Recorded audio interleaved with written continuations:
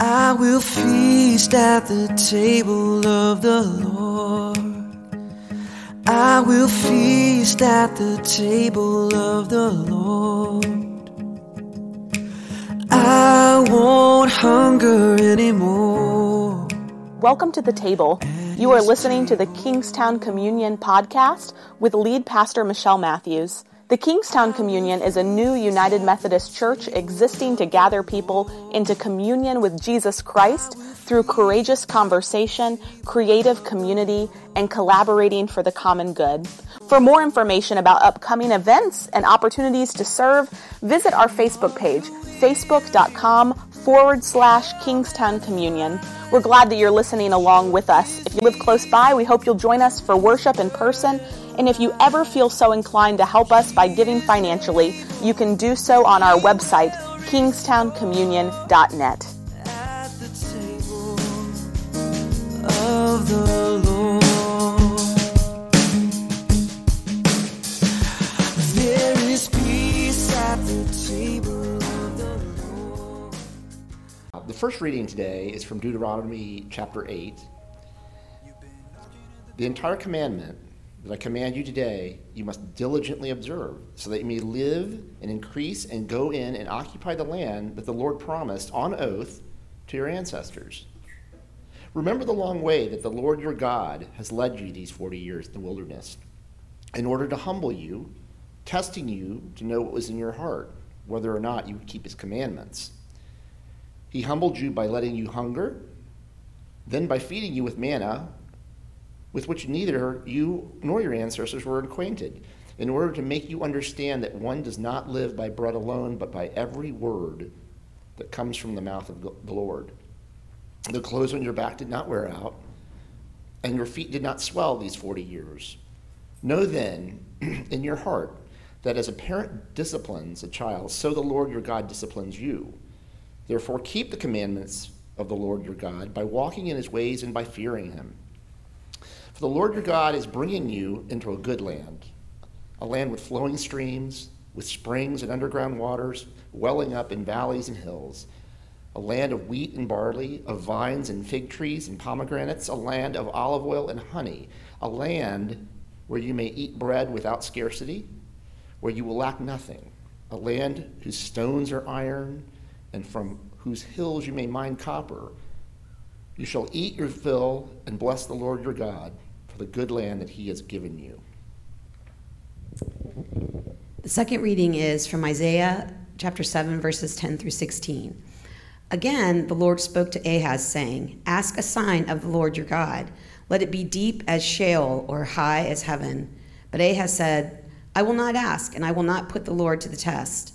Then Isaiah said, "Hear then, O house of David, it is too little for you to weary mortals, that you weary my God also? Therefore the Lord himself will give you a sign. Look, the young woman is with child, and shall bear a son, and shall name him Emmanuel. He shall eat curds and honey by the time he knows how to refuse the evil and choose the good.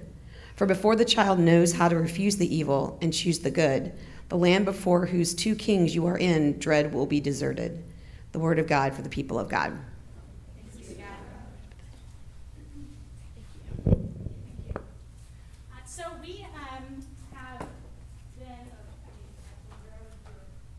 There we go. We have been starting a new sermon series called Wordle. If any of you all have, gotten addicted to this game, raise your hand.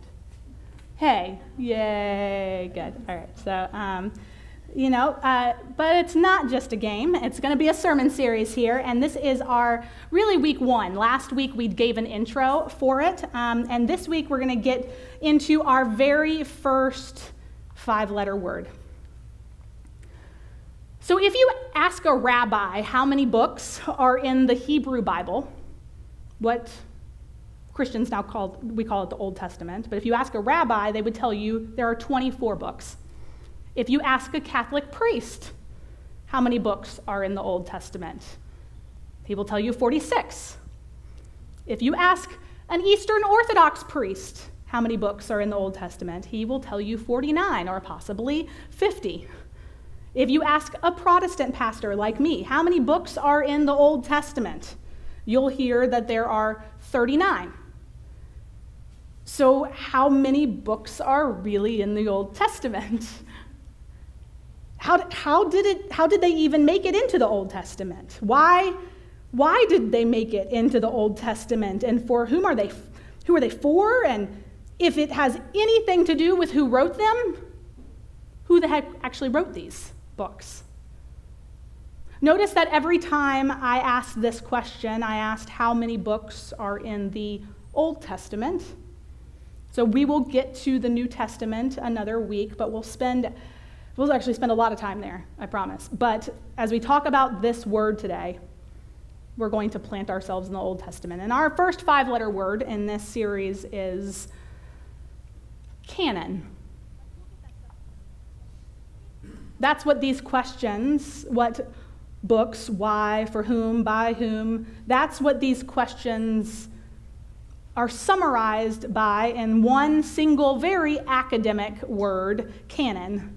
And this word actually comes from Latin and typically means rule or standard or perhaps ruler or measuring stick, the process by which certain writings come to be considered canonical. It's called canonization.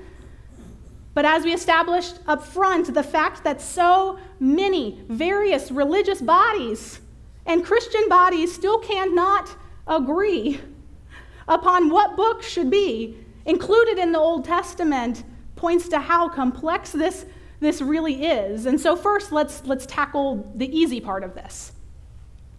The various Jewish bodies agree that there are 24 books in the Bible. And these 24 are actually the same as the 39 that we claim as Protestants. And so here's how that works. Put this up here. This is how they break it down. The 2 books of Samuel were originally one document. So the Jewish Bible lists them as one book.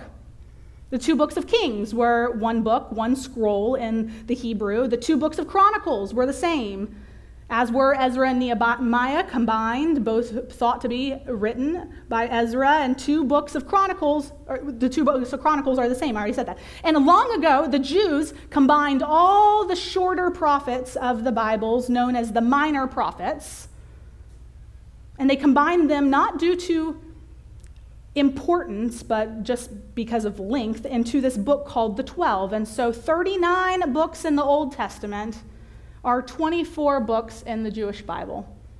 And of course, the Jews don't call this the Old Testament. Unlike Christians and nominal Christians, they don't consider this book to be old or antiquated, as I've heard some of you call it, or in need of some enlightenment by the words of Jesus.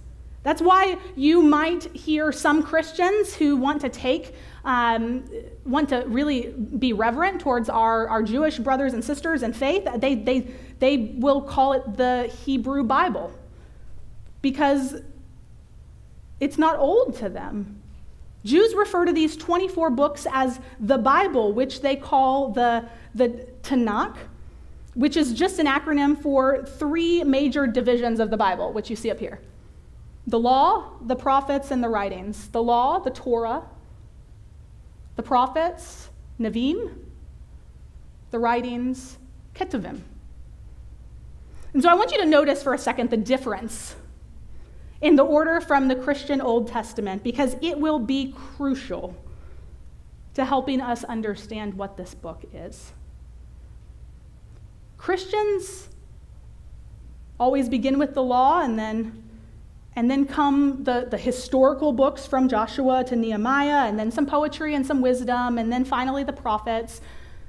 But Jews, they begin with the law, they move to the prophets, and then they finish up with all of the other writings. Notice that the writings in the Hebrew Bible include not only the wisdom and poetic literature like the Psalms and the Proverbs and the Song of Songs, but also the short stories of heroes like Ruth and Esther and Daniel, as well as historical books like Chronicles and Ezra and Nehemiah, all traditionally thought to be written by Ezra. And Chronicles, Ezra, and Nehemiah, they were all written after the Jews returned from exile, if we assume that Ezra did actually write these books, that's an assumption in itself, he drew upon the previously published accounts in the books of Samuel and Kings, which were compiled and edited while the Jews were in exile. But Ezra reworked the material to serve the needs of the community of Jews as they returned to Jerusalem to build the city and the temple and their life together in the Promised Land, which means Ezra left out certain details from Samuel and other certain details from Kings that didn't serve the purposes of what Ezra was writing and who Ezra was writing to. He emphasized those things that would be helpful for reestablishing the people in this time. And so I want you to notice this for a moment, because this should give us a much more complete picture of how the Bible came to be. We often think that the historical books of the Old Testament is simply attempting to tell the story of the king of Israel and Judah. But telling the story or simply recounting history, it's not what was most important to the writers of these texts. These writers were writing to interpret the history in light of the needs of those to whom they wrote. There was an agenda behind their writing. History is told from the perspective of the teller, often to meet the needs of the people in a given time. And these books, all of them, were the work of thoughtful scribes who were carefully considering what parts of Israel's story needed to be told and how it needed to be told to address the real needs of the community for whom the story or book is being written. We've learned that the Jewish Tanakh and the Protestant Old Testament contain the same books in a different order, but before we consider why the Catholic and the Orthodox Old Testaments have fewer or more books, let's consider what it means to be in this canon. Let's consider what it means to be in this and how the process of selecting certain scrolls or documents as important even got started. So first, if you were to ask any Jewish rabbi, if you were to ask any rabbi what the most authoritative books in the Bible are, they would answer with no hesitation at all. You know what their answer would be? The Torah, the Law of Moses. I was sitting on a plane one time reading some book. I don't remember what book. It was some book, getting ready for a sermon series with you all. Some book that was obvious on the cover that it was about the Bible in some way. And as I was preparing and reading, this always happens to me, somebody wants to talk to you about it. Somebody always wants to talk to me about this book on a plane. So this guy next to me said, I've always thought it's amazing how God wrote out the entire Bible on tablets of stone. And I smiled, and I, trying not to give off the impression that I really did not feel like talking to him at all anyways, but I also, didn't want to burst his bubble too bad, but so gently, trying not to embarrass him, I said, it was actually only the 10 Commandments that were written on stone tablets by the finger of God, And he very, very, very sweetly and naively exclaimed, "Oh, I always wondered how they carried that whole thing around." If you ask a rabbi what the most authoritative books in the Bible are, that rabbi would always say it's the Torah, the first 5, the Law of Moses, the first 5, the Pentateuch, the Law of God, as some call it, the Book of the Covenant, as some call it, the Law of Moses, the books of Moses, or simply sometimes they just call it Moses. And why? Because Moses. Everyone knows that Moses wrote the first 5 books of the Bible, right? Well, not so fast. They were originally ascribed to Moses, but since at least the 1600s, the idea has been completely debunked. First of all, the books themselves don't claim to be written by Moses. Second of all, they're in the third person talking about Moses. But there are other clues that tell us this too. Also, that Moses didn't write them. For instance, in Numbers, there is this verse that says this: "Now the man Moses was a very humble man, more so than anyone else on the entire face of the earth." And the last 8 verses in Deuteronomy describe Moses' death, which would have been very hard to do if you were Moses. Which brings us to the major dividing lines between those who talk about the Bible, those who study the Bible, and those who dig, archaeologists who are trying to find evidence of these things. On the left, there's this field of archaeology, and they're often referred to as the minimalists. And they tend to be highly skeptical of the historical value of what's written in the Old Testament. They likely believe that Abraham and Moses, perhaps even David, are fictional characters.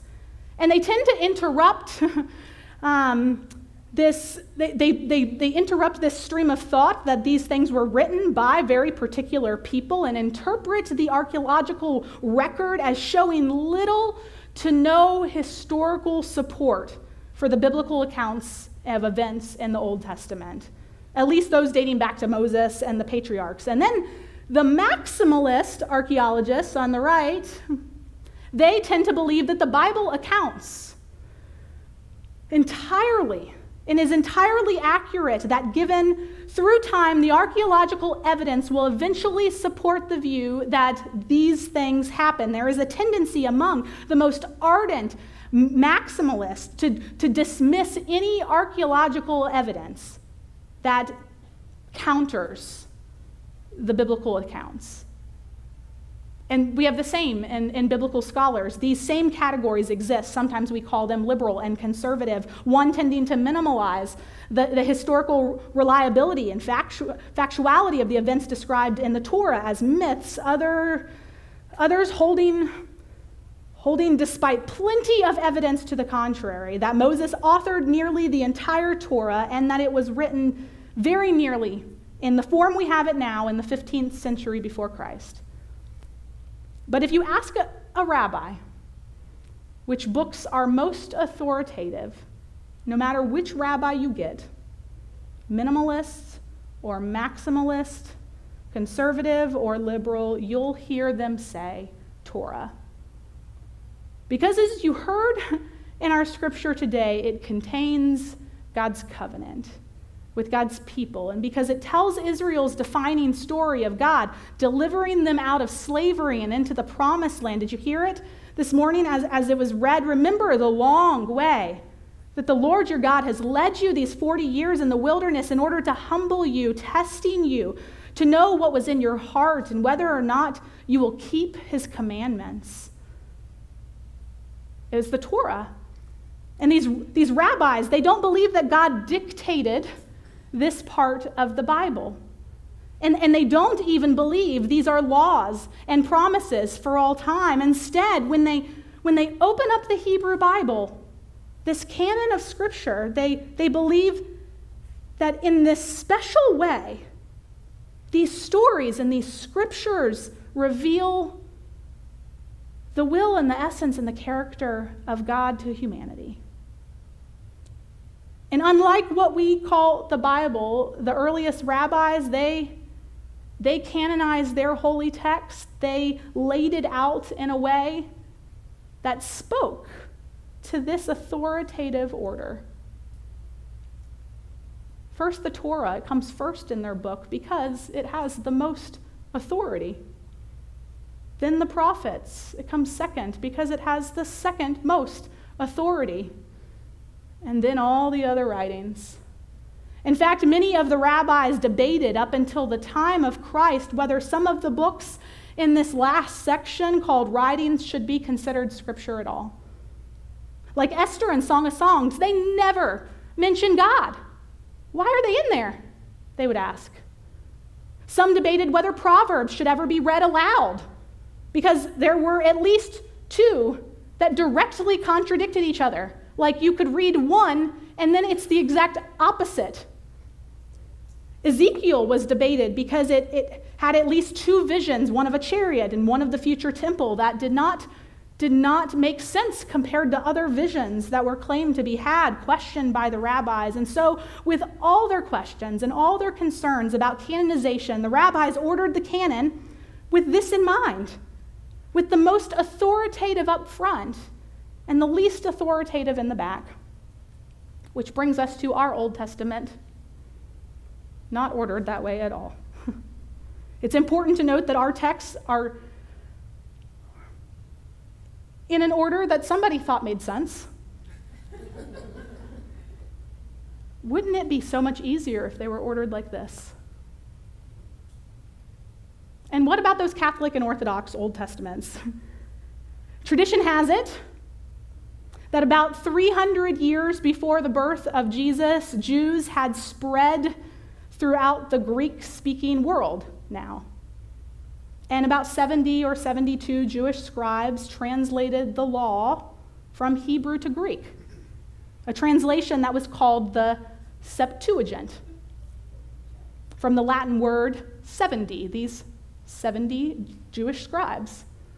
This work of translating continued until sometime around 100 BC, and among them were at least 10 documents not considered authoritative by Jews back in the Holy Land. But by the time of Jesus, there were two canons of the Old Testament now, the Palestinian canon and the Septuagint, or Greek or Alexandrian canon. The early church in the West ultimately accepted like 7 of those books. And the early church in the East accepted at least 7 of them. Sometimes they take all 10 of them. And it wasn't until Martin Luther that these books were demoted by the Protestant reformers. As I said, the canon is complicated. And today we have countless copies of this canon on our shelves, right? And in the United States, we place our hands on it and swear by it in courts of law. And we have this thing that we can actually hold this book in so many different sizes and in so many different translations. But Jesus would not have had an Old Testament, a Hebrew Bible to carry along with him. Jesus didn't cart it around. Carrying 24 scrolls would have been impossible. The longest of these scrolls, Psalms, would have been about 30 feet long. A first-century copy of Isaiah was found among the Dead Sea Scrolls, finally, and it was 11 inches by 24 feet. The scriptures for Jesus, which he quoted often, would have been read in the synagogue and expounded upon by the rabbis.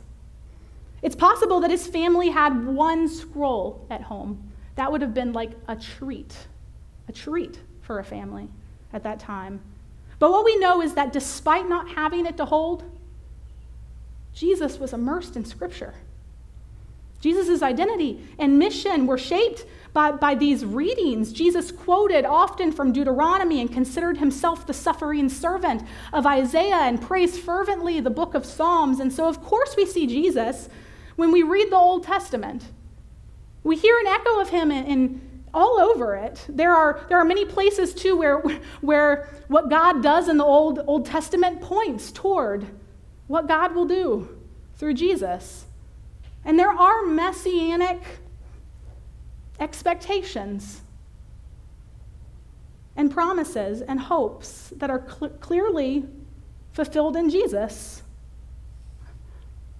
But as we read these books, and as we worship the God of Jesus, we cannot forget how these scriptures came to be and how the earliest rabbis read and combined and ordered these texts, like the passage from Isaiah today.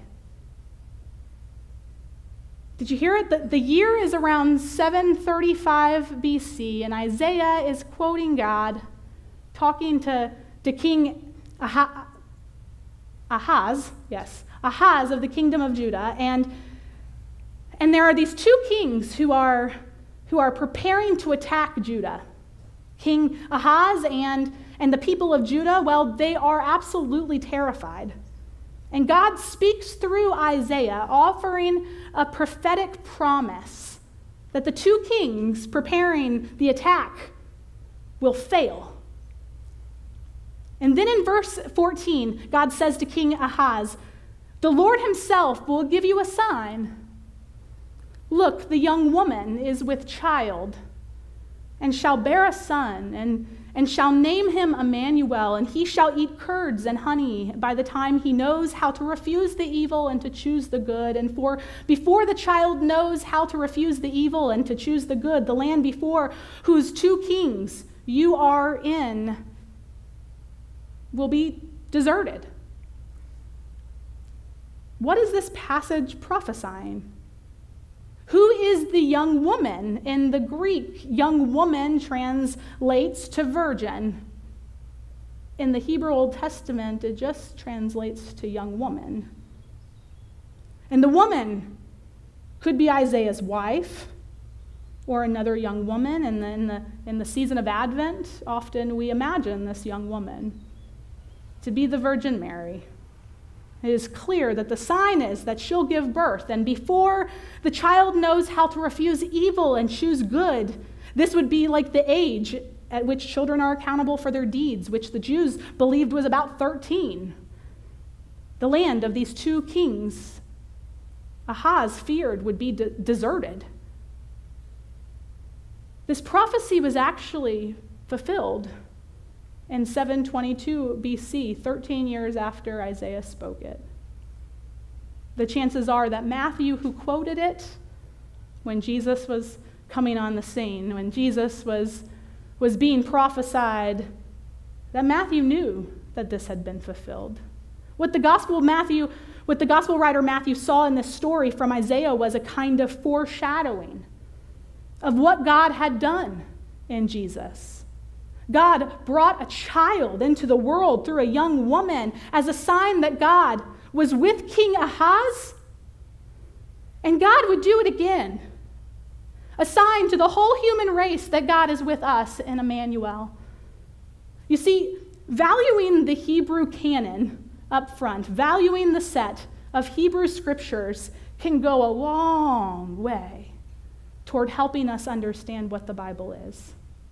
And it can be a lens into how we read Scripture. If Matthew read Isaiah's prophecy not as a prophecy of Jesus coming, but its fulfillment rather as good news that God would come in Jesus to meet us, just like God came to meet Ahaz, how might we read this text as good news? How might we read it? How might we read it as if God could do this then? What might God do now? If we read it like that, the canon is never closed, right? If we read it like that, the canon is never closed. It's not a book of prophecies that have been fulfilled in this one Jesus. It's a book all along showing us what God can do through the people of Israel and through Jesus, showing what God can do. If God can do that, can't God do that in your life too? Would you pray with me? God, we start with this book, and we thank you that there is this rich history that predates Christianity. There have been people who have been wrestling with this text long before. And we have so long put our own assumptions onto it that we've gotten clouded to what it is. And we've heard many various arguments that of God's word being without error. And arguments that everything from the Word of God is exactly as it happened, and so we begin to forget that there were people who first had these texts that did not ever consider them that way, that ordered them in their level of authoritativeness. That is a crazy thing to get in our brains when all we've ever heard is that they all are equally authoritative, that they ordered them. And so that might be good news for us today. We also, God, realize how important this is. So if we in our brains have written it off completely, if we have been people who have said, the Old Testament makes no sense to me, the Old Testament is old, that we might reclaim it. That we may find that the gifts of interpreting the New Testament come from the way we experience the Old.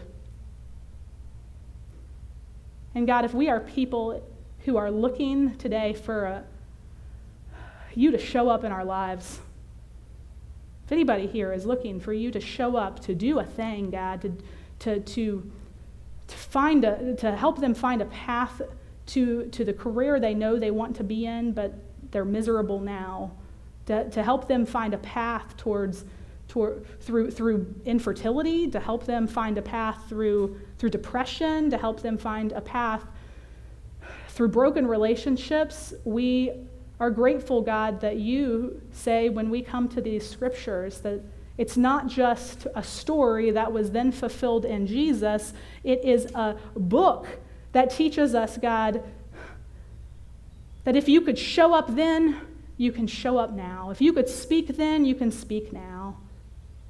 That the canon is really never closed because of that, because you're constantly writing our stories.